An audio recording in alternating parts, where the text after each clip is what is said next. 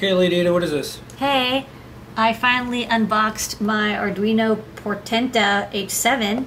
This is a cool STM32 board, and it's got this connector on it. What's up with the connector? This is an I2C connector. And we even stock a cable that lets you plug in any of our Stemma QT boards. So just uploading the Arduino code, you can get sensors and displays working. This is a little accelerometer, gyromagnetometer orientation sensor. And I just uploaded the code to the Portenta, and it works great, and it works with all our sensors. So what an easy way to expand your new Arduino Pro Portenta H7. Portenta plus Stemma. Portenta. And this is the cable. It's called the Arduino Maker to Stemma cable, available at Ada for Chop.